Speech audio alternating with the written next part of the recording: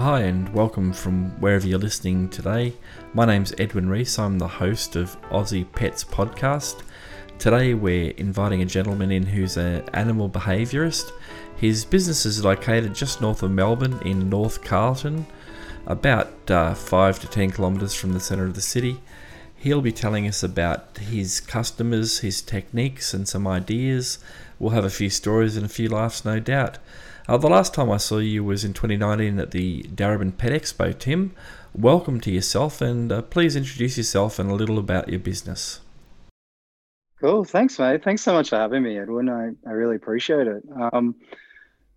My name's Tim, and I own and run Good Dog Behaviour and Training in the inner north of Melbourne. It's coming up to almost 8 years as a business now. And we work with primarily your pet dogs, so working with a lot of the inner city clientele, particularly around some new puppy owners. We work with a lot of problematic behaviour as well, and I work alongside my good mate, my co-worker Elliot, who's a 7-year-old Labrador Retriever. I had a funny thing. I started sending invitations out to Elliot, didn't I, Tim? Yeah, it's all right. You're not the only one. I get a few emails from time to time from people saying, "Hi, Elliot, can you help me with my dog?" It's cool. He has a bigger brand than me, I think.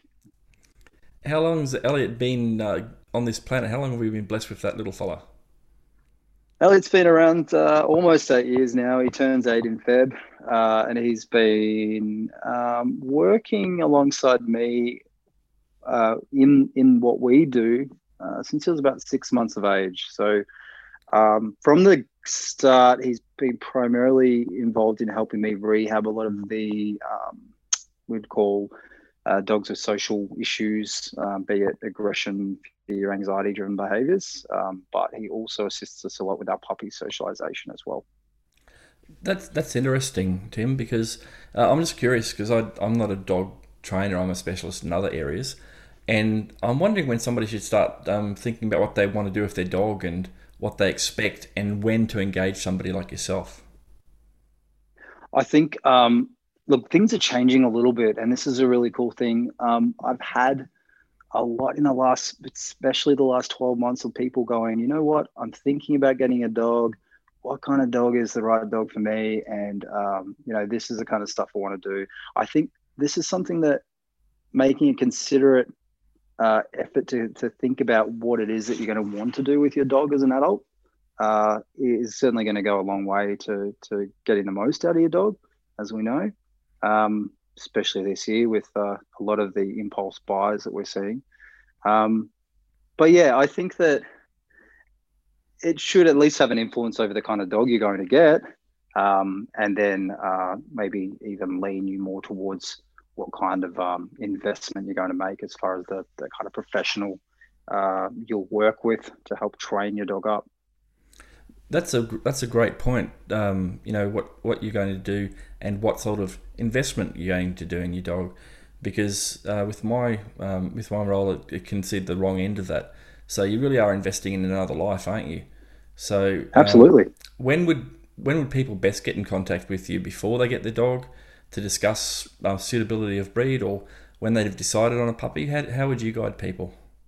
Yeah, I love it when people call to discuss what type of dog they're going to get, certainly if they don't know. If they've already decided on the kind of dog they're getting, best to get in touch straight away. It's great to hear from people that know that, hey, I've got a date that I'm going to bring either my dog home that I'm picking up from the shelter, or a dog that I'm getting from the breeder. So we can start to put the right plans in from day one. You're kind of setting dogs up for success from when they're pups before they sort of integrate in the family. Um, Yeah. I know that the thing that I really liked about your business, Good Dog, is I really liked the Good Dog two options. You've got private coaching, and Yep. you've also got the day training as well. Yeah. For me, the day training is probably for professionals, and the private coaching would be somebody like me. What are the people look like for each of those different streams that you offer? There's certainly a different type of person. I have for our day training service, it works a little bit like your traditional board and train, where you send your dog off to somebody and they work with that dog for a number of weeks. The difference is with the day training, I don't have a facility, so I pick up the dog a couple of times a week from the house or the business wherever the dog is, and I teach the dog the fundamentals to then hand back that learning to the owner at the end of the week. So we're typically talking people that do this are either people that I've worked with before that just need a bit of a refresher, or they might be really busy professionals that just simply don't have that couple of hours a week to really invest into their dog.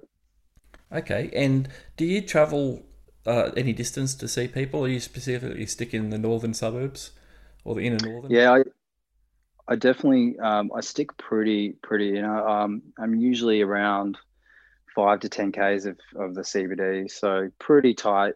I used to many years ago. I'd travel all over the place, but I love my clientele. I love working with the people that live with their dogs in a really similar way to me. Like to go down to the pub or get a coffee with a dog or whatever it might be. Sure, I didn't see a lot. Not saying the outer suburbs people don't do that, but it's very different. What's your Instagram? What's that called? Um, My Instagram, yeah, it's at good dog behavior. at Good Dog Behavior. I'm just having a quick look at it at the moment. I've just clicked on it right now, and then you've got just like every kind of dog on there, and the ones which trip me out is there's this. I'm not sure if he's a lab Roddy Cross or something, but sitting at the bar having a beer. Is that Elliot? That must be Elliot. He's Yeah, sitting one of the most recent things. Yeah, that'd be Elliot. yeah. Sitting at the pub having a drink. One of our favourite haunts in Fitzroy North. That one. And that's where you've obviously find a lot of dogs that misbehave. You walk past shops and people having a coffee, and next minute the dog's tripping up the old lady, and then they're calling me, or Yeah. the dog's just being running rogue. So you've got clients that come to you, and you can actually train their dogs to go to the pub or to go to have a coffee or walk in the park to do that. What I'm looking at now, which is pretty awesome. Yeah, I mean that's really what the benefits of having a well trained, properly socialized dog is, right? Um, Mhm. where I live, if some of your listeners aren't familiar with Melbourne, I'm in quite an inner suburb. I'm in Carlton North, so you've got a lot of inner city, some creatives, busy professionals, which their dogs are a big part of their life. They're not necessarily that sort of stay at home. Their dogs come out with them everywhere they go. And there's a lot of considerations to that when it comes to um, teaching a dog certain skills or certain behaviors to have them be a big part of that lifestyle. Yeah, and there's so many different people in that small space as well. What about some of the other stuff that you deal with, which is probably a small part of the market, but a really important one, is people that have got fears of dogs. And Yep. I notice you've got some skills there, man. And also, you've got a lot of great contacts other than yourself to help people with fear of dogs, etc. Can you tell us all Oh about yeah, that? Hey, go for it. yeah. We recently got contacted by Anthony Berwick, who's a clinical psychologist actually up in Sydney, and he has one of the only, I think the only clinic in Australia that's dedicated to helping people with the fear of dogs. The technical term for it's cynophobia. And he contacted me because he had a client here in Melbourne, um, and given that he's based in Sydney, he had no way of getting a dog to them. So he enlisted myself and Elliot to go and help do. I guess a bit of what's very similar to our work with dogs, except helping this young 5-year-old girl overcome her fear of dogs. Very special role. Something I've really thoroughly enjoyed working with. That's almost a blessing to be able to do that, isn't it? To make such a massive impact on a person's life. It's almost, Yeah, yeah. it's huge. Mm. I can't imagine being that kid and having that fear. Like, I guess for a lot of people, for me, I as a kid was never not around a dog, so I just can't see it any other way. But I know there's certainly there's people out there, not just kids, there's adults that have that fear, and it's a pretty reasonable fear to have. There's certainly, I mean, you would see some of the worst cases of that. Yeah, you're right, Tim. I deal with people from all ages, which might surprise people. People from little kids, like 2 or 3 year olds who are screaming because the dog's bigger than them, all the way down to people who have just not in their own country ever had an interaction with dogs, and they're Yep. actually terrified. And these are adults. I'm talking people who are in their 20s, 50s, 60s, and older. They're absolutely terrified, so terrified. And how did you spell what you said? I'm trying to catch that again. It's xenophobia. Cynophobia, it's CYNO uh, phobia, PHOBIA, Xenophobia. So cynophobia. Yeah, it's good to put a name to it because I see it all the time, and a lot of people who terrified and call me or I call my colleagues to go out and help them. The dog to us is fine, but to yeah. them it's another dimension which is terrifying. Speaking of other dimensions, young Elliot's a movie star. What's the go there? Oh, he's done it. Yeah, he's. I love teaching him different tricks and that sort of thing. And it's a couple of years ago he was involved in a film here in Melbourne. It was a rom com with Brooke Satchwell. It's called What If It Works? If it's something you'd like to something you'd like to look up, but it's a great little flick. And Very what? short role. Yeah, what did he do there? Like what tricks did you have to teach him to do on the clip? Well, the interesting thing with showbiz is you're not given a lot of information. So what we were asked of him to do was to have him be a scary, aggressive dog. So the only thing that they said that he wanted him to do was bark at a person. So I was like, all right, we can do that. We've got bark on cue. Um, and interestingly enough, we show up on the day and there's a whole range of other things going on around him. So not only did he have to bark on cue, but he had to do that next to a like an ice cream van that had fallen over with like 35 liters of ice cream all over the ground, like covering an actress. uh, yeah, very varying degrees of success there, and obviously a lot of takes with not just with him, but the cast and crew as well. So it's quite fun. A big day of filming for what is probably I don't know, man, like 30 seconds in the film altogether. Yeah, it's crazy. I mean, I've worked on movie sets before, and they go all day, and then Yeah, the movies get comes out, and guess how much of that clip was in there? Probably none. yeah. It's just amazing. Or Oh, 5 seconds. Tell that's cool me, stuff. yeah, it is, and it's just something that people don't normally get to know about. Now, the Yeah. behaviours that you were describing then, which is their behaviours, people say, "Oh, Mm. that's a nice trick that you've taught your dog," but why do dogs do that? Why do they do those tricks? What we call tricks.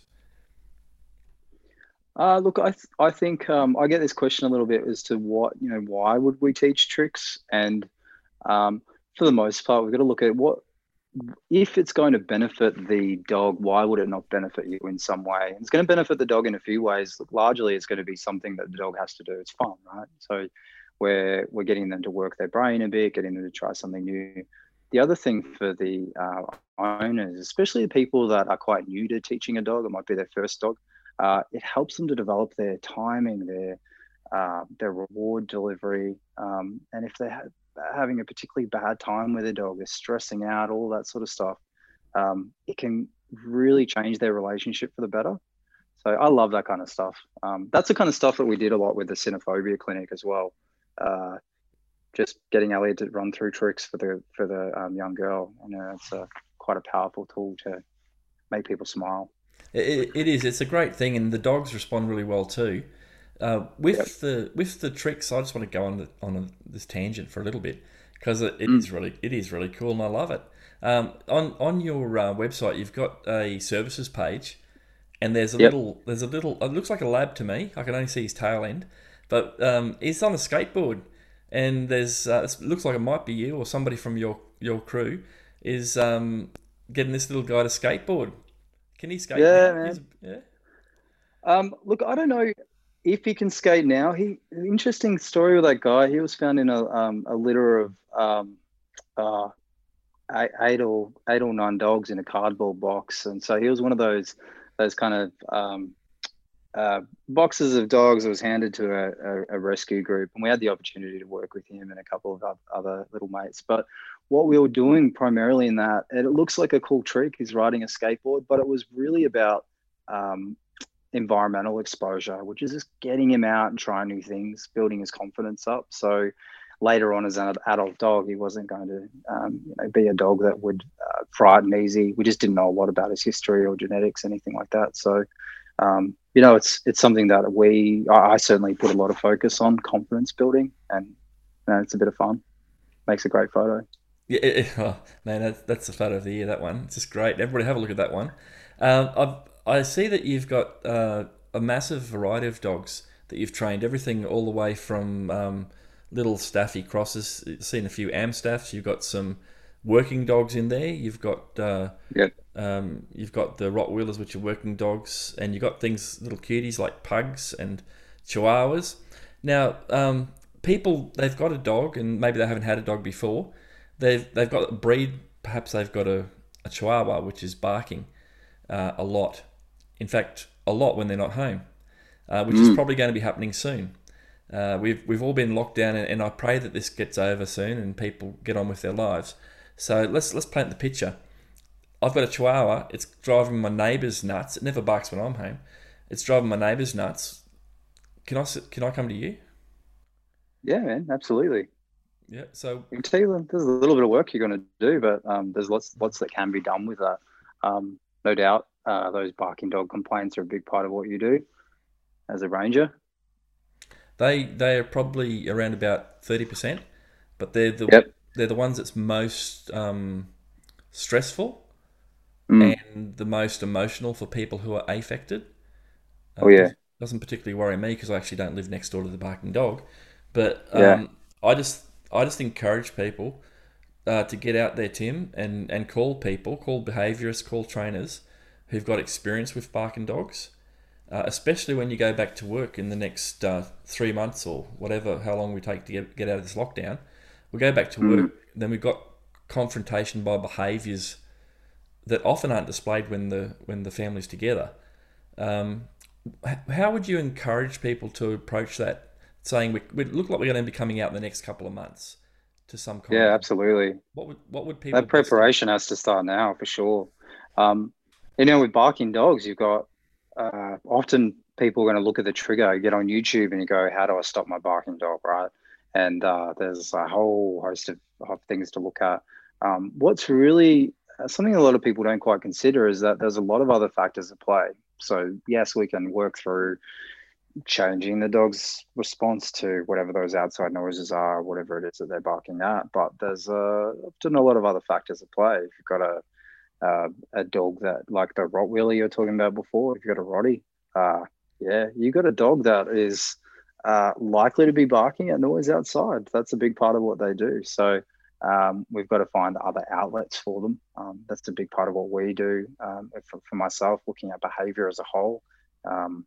And then, yeah, sorry, I on a tangent there, but when we're looking at the dogs that are at home right now with their owners, I think we're certainly going to see a rise in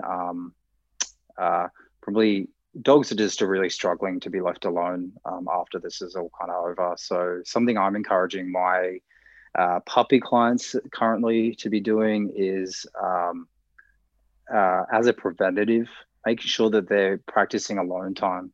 Their dogs are not only with them, cuddling on the couch, all of that sort of stuff, but they're also spending a lot of time to themselves. The dogs are in their crate or on their mat. Um, the owners are also ducking out, getting a coffee, and leaving the dog at home for short periods and getting them used to that sort of stuff because that's going to be the way. It is going to happen. I'm thinking it's going to be an avalanche, really, and Yeah. so people can hit you up on your site. And what other sort of services? Because I've had a look through your website, and I know that you've got some pretty cool names for services. I'm trying to pull them up now. I can't remember all. The Super Puppy, the Good Dog, the JK Growling, that's a good one. Charles Barkowski. What's behind those names? Is it actually more than fun behind the names? What's happening behind there?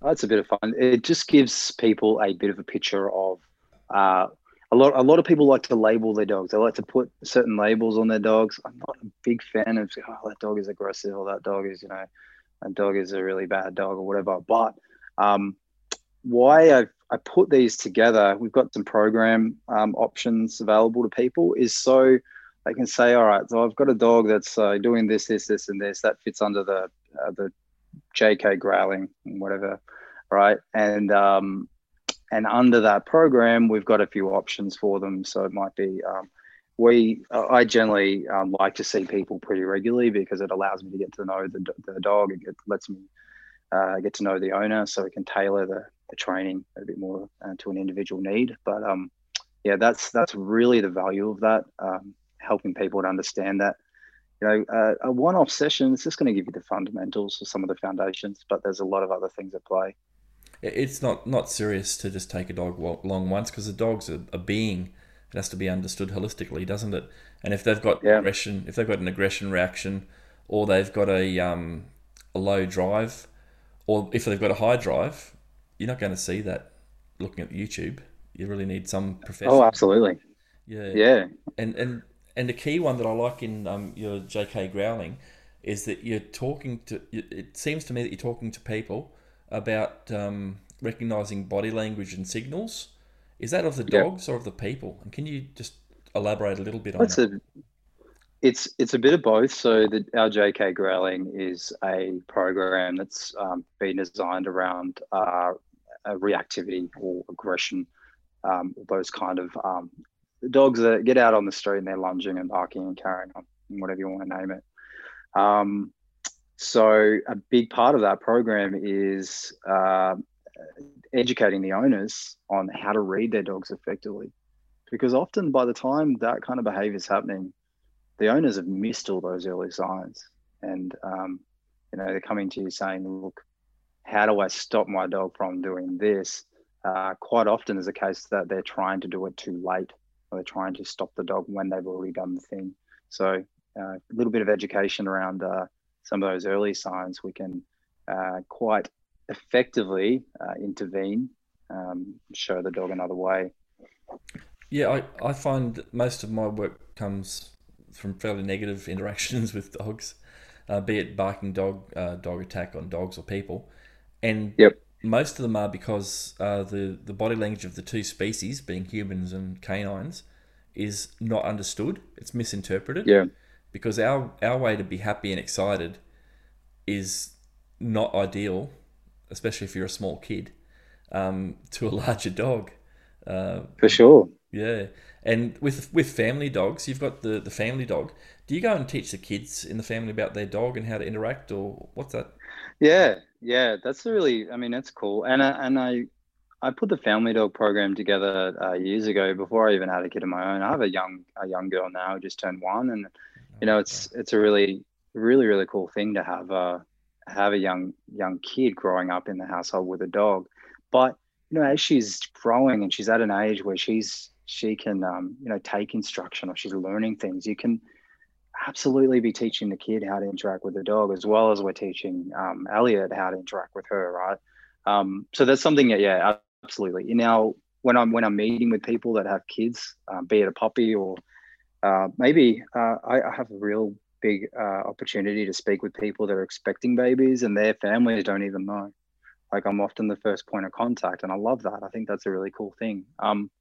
But yeah, there's so much stuff that people can do to prepare, not only in learning how to read their dogs better, but have the kids learn how to teach dogs, teach them games and that sort of stuff that they can play with the dogs that are, a little bit more mutually enjoyable than trying to run and chase and do all the things that dogs don't like. and with the training, when you go, you said you haven't got a specific establishment that you train in. Do you Mhm. train in parks, or do you train at people's places, or how what can people expect Both. when they call you? Yeah.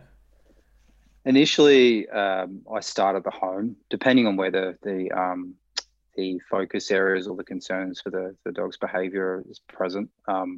It's it's great to be able to see the dog in the home environment. Sometimes the concerns may just be very exclusive to a park environment, in which case that's where I go. I've also met people at their workplaces and the pub, all sorts of areas.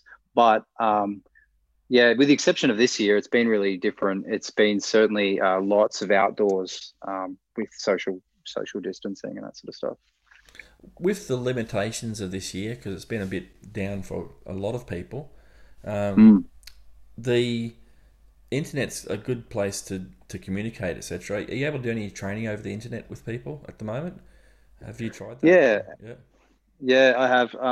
That's the only way that we can work at the moment. Unfortunately, in Victoria, dog trainers aren't on the roadmap for reopening. So hopefully, we have some good news soon. But yeah, for the last 10 weeks, that's been what I've been doing solely just on Zoom, um, doing consultations with everybody from having preparing for a baby or helping people that have added a puppy to the family, working through everything from loose leash walking, aggression, that sort of stuff.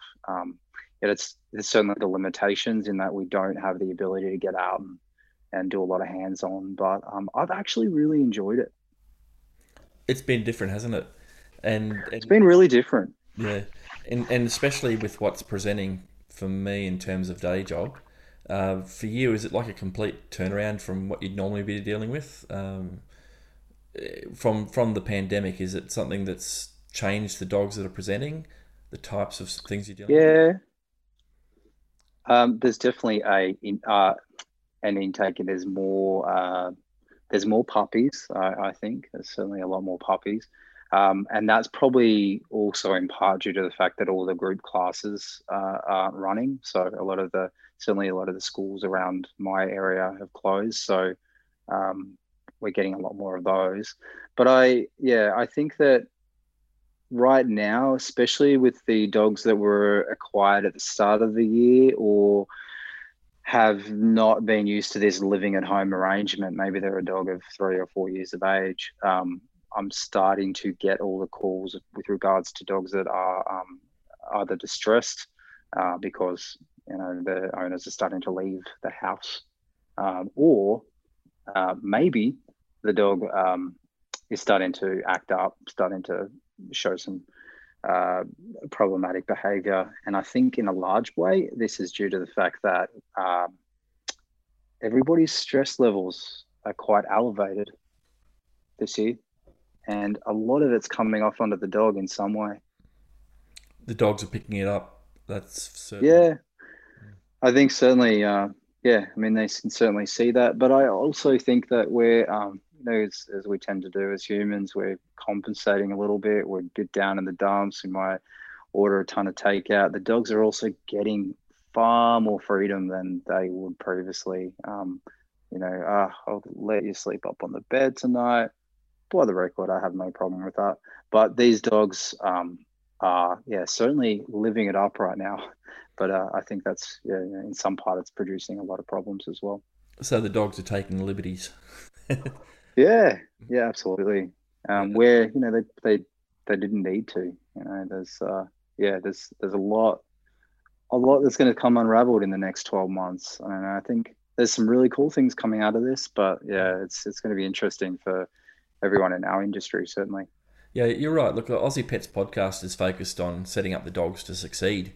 We want the dogs to succeed. We want people to go out and engage professionals like yourself and my friends, who I've got quite a lot of in the dog world. And people who haven't been in the dog world, they shouldn't freak out if their dog's behaving what they think is really badly, because it might be able to be remedied by calling you. Um, Mm, for example, I've had a quick. I've been stalking you for 3 days on the internet, man. I've been looking I at like it. your. Yeah, I've been at your website. I've been in your shop. I've been in Insta. I've been on Facebook. Bob a lot. That's one thing that I know will make a bit of difference, and also your fun feeders. Can you tell us a bit about those? They're on your website, the Good Dog website, You really have been in the shop. mate. I told you. I warned you. Yeah. These are we call puzzle feeders or enrichment toys. I love them because you got, particularly with our inner city folk, you've got a lot of busy professionals. The dogs are at home for generally extended periods of time, and this is you got two opportunities, sometimes three opportunities to tie your dog or give your dog the mental stimulation with just simply feeding them, putting your food into something different. So I like these kind of things a lot. Also, it's providing a healthy outlet for the dog to do something that's very natural, foraging and sniffing and all that sort of stuff. So yeah, I often with my clients and now with our puppy clients at home a lot more encourage that rather than feed out of the bowl to utilize these kind of tools, and then anything that's left over that they're using that through training and teaching their dog things.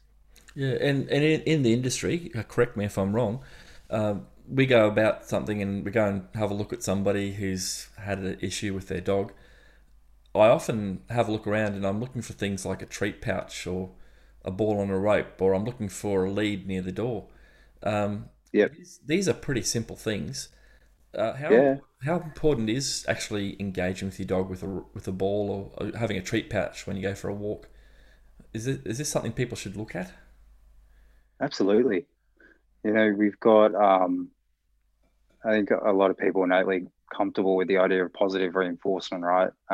So food and toys, pats, affection, that sort of stuff, we can use to encourage appropriate behavior. It's also a really good way to promote more desirable behavior, particularly in our working breeds. So if you think about the idea of, I don't know if you noticed, so we've got a lot more working breeds in the inner city now than I don't know if it's been ever before. And I think Brad was talking about your kelpies and blue heelers and that sort of thing on your last podcast. But yeah, what I'm seeing a lot with these dogs is that they just need more than a walk. So having something like your tug toy or your ball and a rope, and using it effectively is a great thing to be able to do, just to give these dogs a job. But it's also a great relationship building tool. Yeah, incredibly small investments, and I've noticed that as a theme. That like you like engaging, having fun with animals, Mm, and it's actually really small investments, really simple tools that you're using to change a behaviour or draw a good behaviour from a dog. If somebody's got a dog, you've probably dealt with a few rescues. As a dog needs a yeah, rescue, yeah, and yep. the dog's been a bit of a pain. Mhm. This is G rated, so I can't say anything else. They're the ones that I deal with. What can they do? What can they do? They Get in got a touch dog, with a professional straight away. right? Okay. You And, know, I think the thing is that what we what we'll end up looking at is if you have the right person come in, get in touch with a pro that can have a sit down and talk through the situation. We want to look at everything from not just teaching your dog how to sit in a grassy field, right? We want to look at the whole lifestyle and assess that sort of stuff. What kind of stuff do you do with your dog? How does your dog currently get certain things that they get in their day to day, and does that have an effect on why your dog is what was the term you used? They're playing up. Um, yeah, Probably. There's a lot of things that we can do or the way that we live with our dogs that impact that behavior. they're very high energy dogs. Just talking generally, the main ones that I have issues with anxiety and not so much bad interactions. It's the anxiety, barking behaviours, um, barking at other dogs, coolies, border Oh collies, yeah, yeah. A lot of the working breeds. Malinois, German Shepherd. I'm going to stop right there, but I could keep on going and name probably about 20 breeds.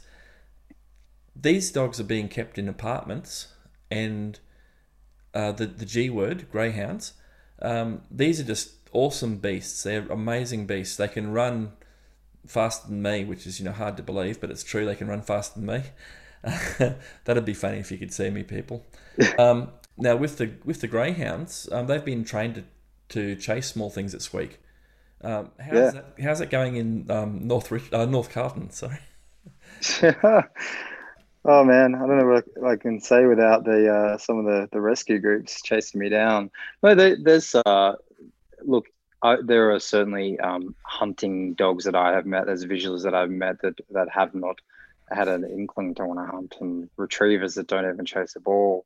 Um, there is certainly, without doubt, greyhounds that can live very comfortably with a cat or a small animal. But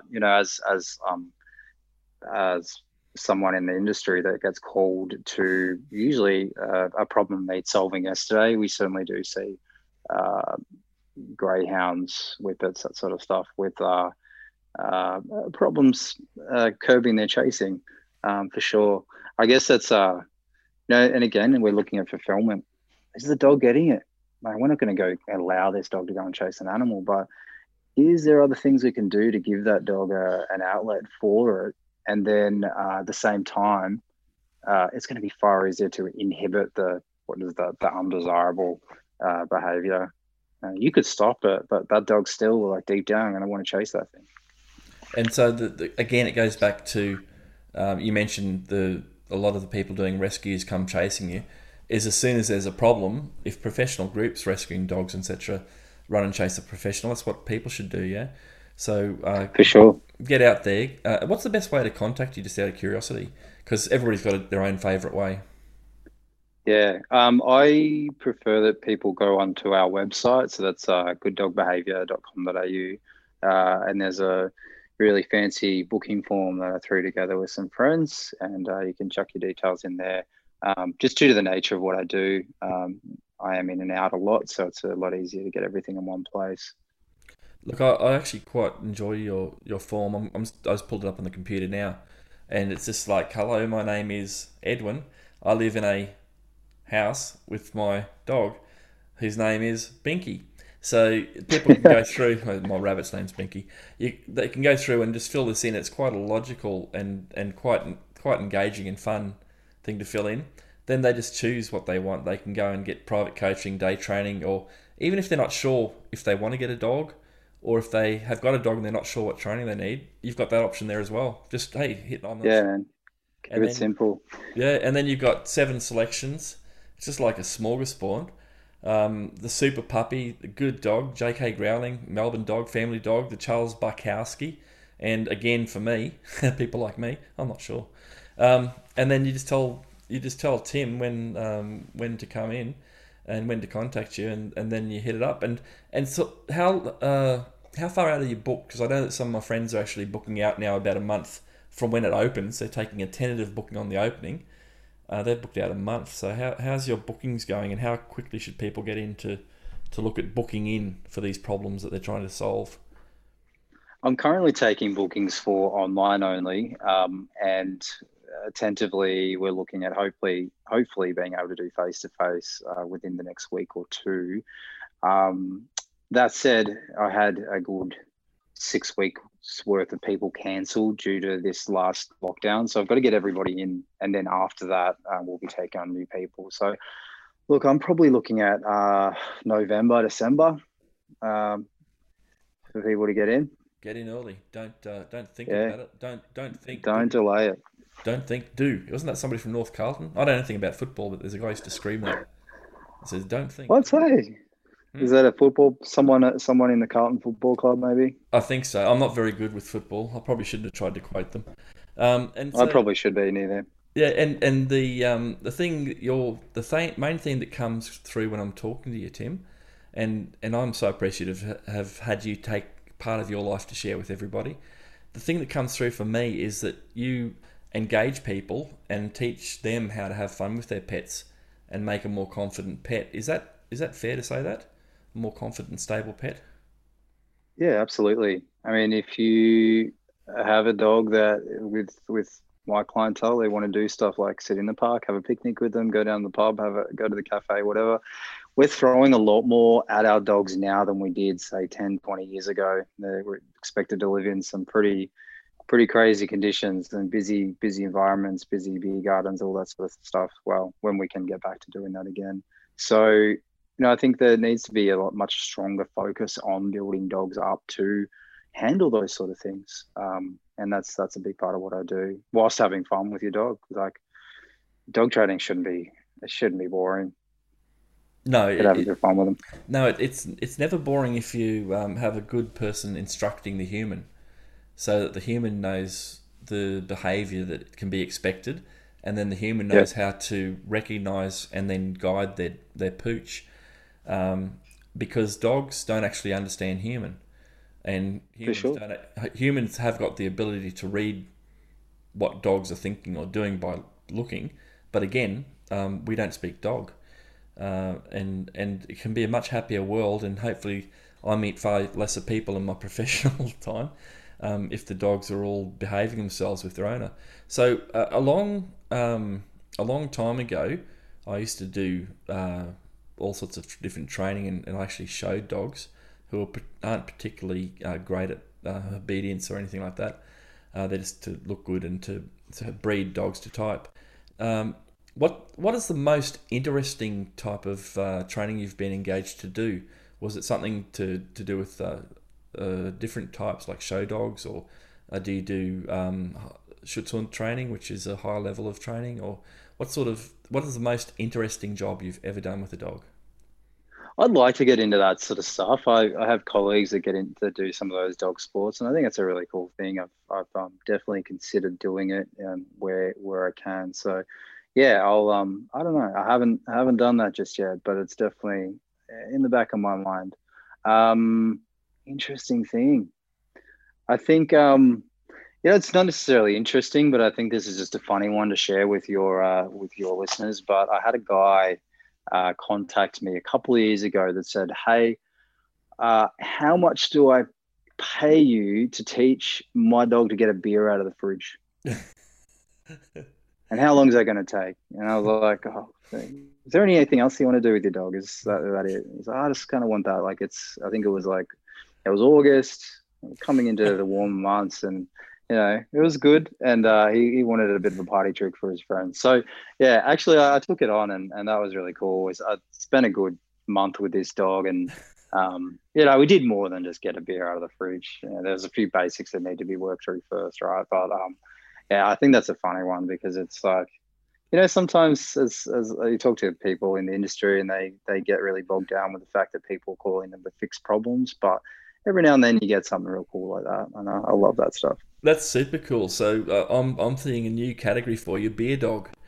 Yeah, I think that could work, and yeah, that's the most cool thing to say to share with us. Thanks for that. What about humans? pleasure. What's the most interesting human that you've had the privilege or honor to work with that you've really thought, wow, this is it in a bit? I'm lucky. I have colleagues. Oh, sorry, colleagues. I have clients in certain in the entertainment industry. I've got clients that um, are in the AFL and all sorts of stuff. So one of the coolest things about what I do, and a lot of my colleagues do in this industry, is we get to go into the houses of people, and get to see how people live with their dogs. And I think that's always awesome to sit down and kind of see the other side of things, especially people that you might see on TV, for example, and then you kind of get to see their personal life. I think that's a pretty fascinating thing. It is, and is it fair to say that often they're just so cool, they're just so normal when you get to know them? Yeah, man. Yeah, that's it. It's just like that's just you and me. We're just training dogs together. It's not like you can be very gobsmacked and be like, "Oh man, it's you from the TV," but it's just like, well, this person's paying for your time, and they're just like you and I. Yeah, excellent. And just like you and I, we can do the right thing. We try and do the right thing every day by engaging with our animals and teaching people and training them how to do things right. Um, you've said the best way to contact you is through the website, and Yep. you've got your little merch page, which I quite like, the good dog shop you've called it. There's just one more question if you've got time. Have you got time? Yeah, Um, of course. Something that it seems really simple, and I didn't ask Brad the other week on the other podcast. I forgot to ask. Uh, is leads. How important Mm. is your choice of lead? You cannot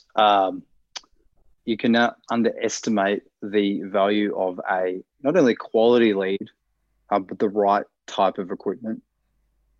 with so many incidents can be very, very quickly avoided with the right equipment, but not only just the right equipment, but something that's quality. There's just far too many um, cheap knockoff kind of leads and collars and harnesses out there. There's far more of those out than there ever has been before. So yeah, I'm not someone that is very, this tool or that tool, but the quality of whatever you're using on your dog is so important. The safety for everybody. Absolutely. Thank you for that. It's just popped up in my life in the last few weeks, and I've noticed that people have made really poor choices in leads. They certainly look fantastic, but they're not purposeful. Yeah, Yeah. And one more question. I have one more question for the listeners. please. Yep. A lot of the listeners have actually got little kids, and some of them have even got grandkids. That's how old the people are who listen to my podcast, and they take the kids to the playground. Should you take your dog into the playground with the kids, with other people's kids, and let it off lead?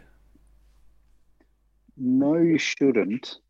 And I think that's a really cool thing to ask because, as we know, there's a lot the local law or the laws around the playgrounds where the dog has to be 10 or 20 meters away, whatever that might be, 10, right? you're right. Yeah. 10. So even if your dog is great around kids and super well behaved, never any issues, they live with your kids, whatever, it doesn't mean that the kids are going to be okay with that dog. And I think this is a really important thing. The other thing I don't like seeing with that is that if you've got a great dog that's just hanging out there in the playground off lead, it sets the precedent that other people can do the same thing. So, I was at a playground earlier today with my own dog, and I wanted to get in there and play with my daughter on the swing, but no, I hung out on the outside with him, and let my wife do that. So it's just, I think we have a big everybody has a big part in being able to educate everybody else. If you're doing the right thing, other people are going to do the same. And that's a big part of Aussie Pets podcast is responsible, I'll say it correctly, responsible pet ownership and setting dogs up with their humans for success. When I first contacted you, I mentioned at the beginning that I spoke to Elliot. Is there anything that Elliot wanted to say, or is he still making no comment? Man, he's asleep on the couch right now. I was gonna bring him on, but he's enjoying lockdown life. He's just enjoying at the moment having a very normal kind of dog life, enjoying walks. He's not a dog that usually gets like the walk around the block kind of thing, but he's been enjoying that of late, so that's kind of cool. Yeah, really super cool, Tim. Thanks a lot for tonight. I think we're going to wrap up there. We've got a lot of information that you will be making available to people. I'll put it on the podcast. So if you have a look at the blurb, people, at the bottom of the podcast, you'll find links for gooddogbehaviour.com.au, the Facebook site, which is also Good Dog Behaviour, and Instagram, same, Good Dog Behaviour. And we touched on a subject today, fear of dogs, which was fascinating to me. If you want to educate yourself a little more, go to the cyanophobiaclinic.com.au. And for couples, if you've got a little bun in the oven on the way, don't feel shy. Contact Tim through the website, and he'll be able to give you the best chance of integrating your pet and having a really fun and cooperative dog for when your little one finally does arrive. That's it for the day. I wish to again thank our listeners. We wouldn't be here without our listeners. And wish you all can educate yourselves and learn. Reach out, and until next time, see you later.